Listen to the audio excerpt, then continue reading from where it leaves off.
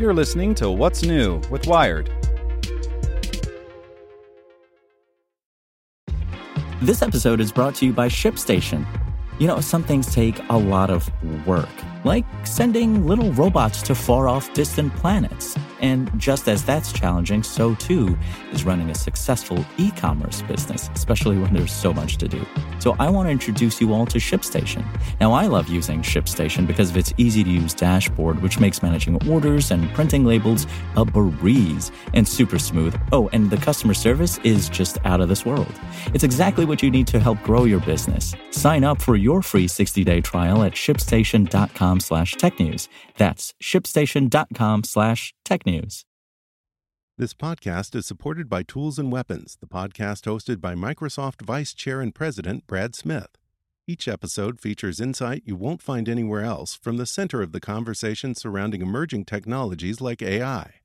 Right now in the podcast, you can hear a special episode where Brad Smith lays out Microsoft's vision for a vibrant marketplace driving the new AI economy.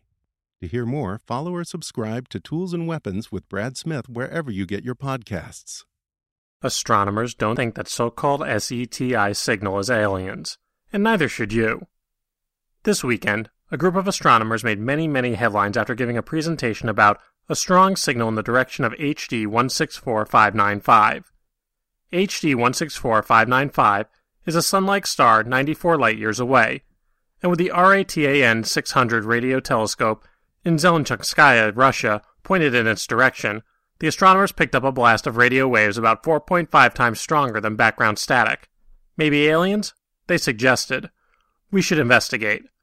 Their presentation began circulating among astronomers in slide deck form. Paul Gilster at the website Centauri Dreams wrote about it as an interesting SETI candidate, meaning perhaps it came from an extraterrestrial civilization. That set off the media storm. But I have to tell you something. Astronomers don't know much about that SETI candidate signal beyond that it's made of radio waves. And while human beings should absolutely spend some time figuring out what this signal is, they have absolutely no reason to conclude it came from non-human beings. Here's why. They don't actually know it's coming from that star. As Seth Shostak, senior astronomer and director of SETI research at the SETI Institute, how's that for credentials, noted, the telescope doesn't see a fine point in the sky. Every telescope has a field of view. The RATAN's view isn't circular, though. It catches a narrow east-west section, which in this case was centered on HD 164595, but the north-south view is highly elongated. Shostak wrote on the Institute's website, and the actual source of the mysterious radio waves could be anywhere inside that elongation. The telescope's field of view is just one strangely shaped pixel. We normally think of pixels as small focused dots, like the one that come from our cameras. But all pixel really indicates is that all of the light from a specific area gets lumped together and basically averaged. The radio waves from HD 164595 then could be coming from a little north or south of the star's actual position, and scientists wouldn't be able to tell the difference. They don't know if it's a narrow-band signal. Historically, SETI programs have searched for narrow-band signals spread over just a few frequencies, because scientists think it takes technology to squish a signal like that, like we do with radio station broadcasts. Nature's narrowest radio signals seem to span around 300 Hz. A squished signal equals someone might have made it on purpose. So SETI scientists collect radio waves from the sky and split them into their constituent frequencies, to see if a strong spike shows up in one or a few bands. The SETI Institute's Allen Telescope Array splits signals into Hertz-wide chunks, a billion times smaller than the RATAN 600's data, which was in a gigahertz-wide chunk. Like the telescope's single pixel, which lumps all the waves from one area together, the telescope's electronics lump 1 gigahertz worth of frequencies together. Was the original signal narrowband? Wideband? These data can't ever tell that story. As the SETI at-home program, which uses citizens' computers to comb through data for suspect radio waves, noted on its website, because the receivers used were making broadband measurements, there's really nothing about this signal that would distinguish it from a natural radio transient, stellar flare, active galactic nucleus, microlensing of a background source, etc. There is, in fact, an entire field of study devoted to signals like this, time-domain astronomy, which includes, yes, SETI, but also any other signal that appears, disappears, and reappears or doesn't. It happens a lot. Space is busy. So are human devices. They don't know it's not human-generated interference. While astronomers don't know if this signal is squished or spread out, they do know the middle frequency that the telescope was sensitive to, around 11 gigahertz. Two things. Radio telescopes are supposed to catch cool waves from space, and they do that. But they also catch less cool waves from Earth, or from Earth orbit. Airport radar, Wi-Fi, spark plugs, cell phones, and basically anything that runs on electricity emits radio waves, and satellites use these frequencies to ping and downlink. The research team has not presented data to rule out humans as the signal's makers.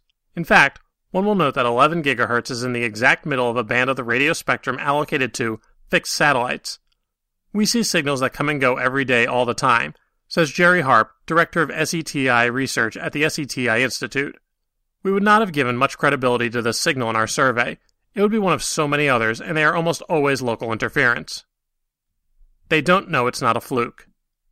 The team, led by Nikolai Bursov of the Russian Academy of Sciences Special Astrophysical Observatory, scanned the star 39 times. They saw this signal once.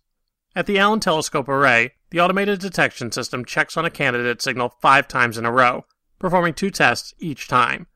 Those, says Harp, plus 1 or 2 at the beginning and end, mean a suspected SETI signal has to pass 12 total tests before the software tells people to pay attention.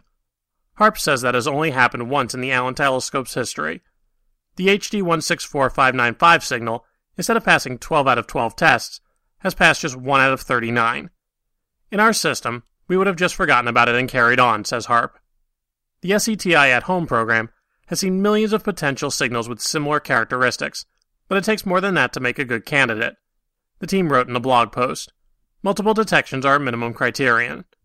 The SETI Institute hasn't seen it again so far, in observations their telescope began after the announcement, although they have not yet searched the full gigahertz of potential frequencies. They didn't tell other telescopes soon enough. This candidate SETI signal came in more than a year ago, in May 2015. The researchers didn't say anything until now, and if it were aliens, they may have turned their "Notice us, we're awesome" beacon off in June or something. In the SETI world, one of the first items on an excited astronomer's agenda, upon perhaps making the most meaningful cosmic discovery in the history of humans, is to ask other telescopes to look at the same star system. This can help rule out ground-based annoyances, which wouldn't show up at an observatory following up across the country. It also rules out weird internal problems a given telescope might be having. The fact that the researchers didn't tell anyone for more than a year, and so precluded these standard checkups and confirmations, suggests maybe they didn't think it was from aliens either. Look, I'm super pro discovering extraterrestrial life. It would fundamentally alter our view of the universe, ourselves, and what the two mean together. If it happens, I will cry and write some article and throw a huge party, and I will invite you. But there's almost nothing about this candidate signal that says aliens, besides that it's a radio signal that might be from space, and it would have had to be strong to show up like this if it did come from that many light years away. Let's rule out satellites and other interference. Let's cross quasars and other banging celestial objects off the list. Let's try to catch the waves again.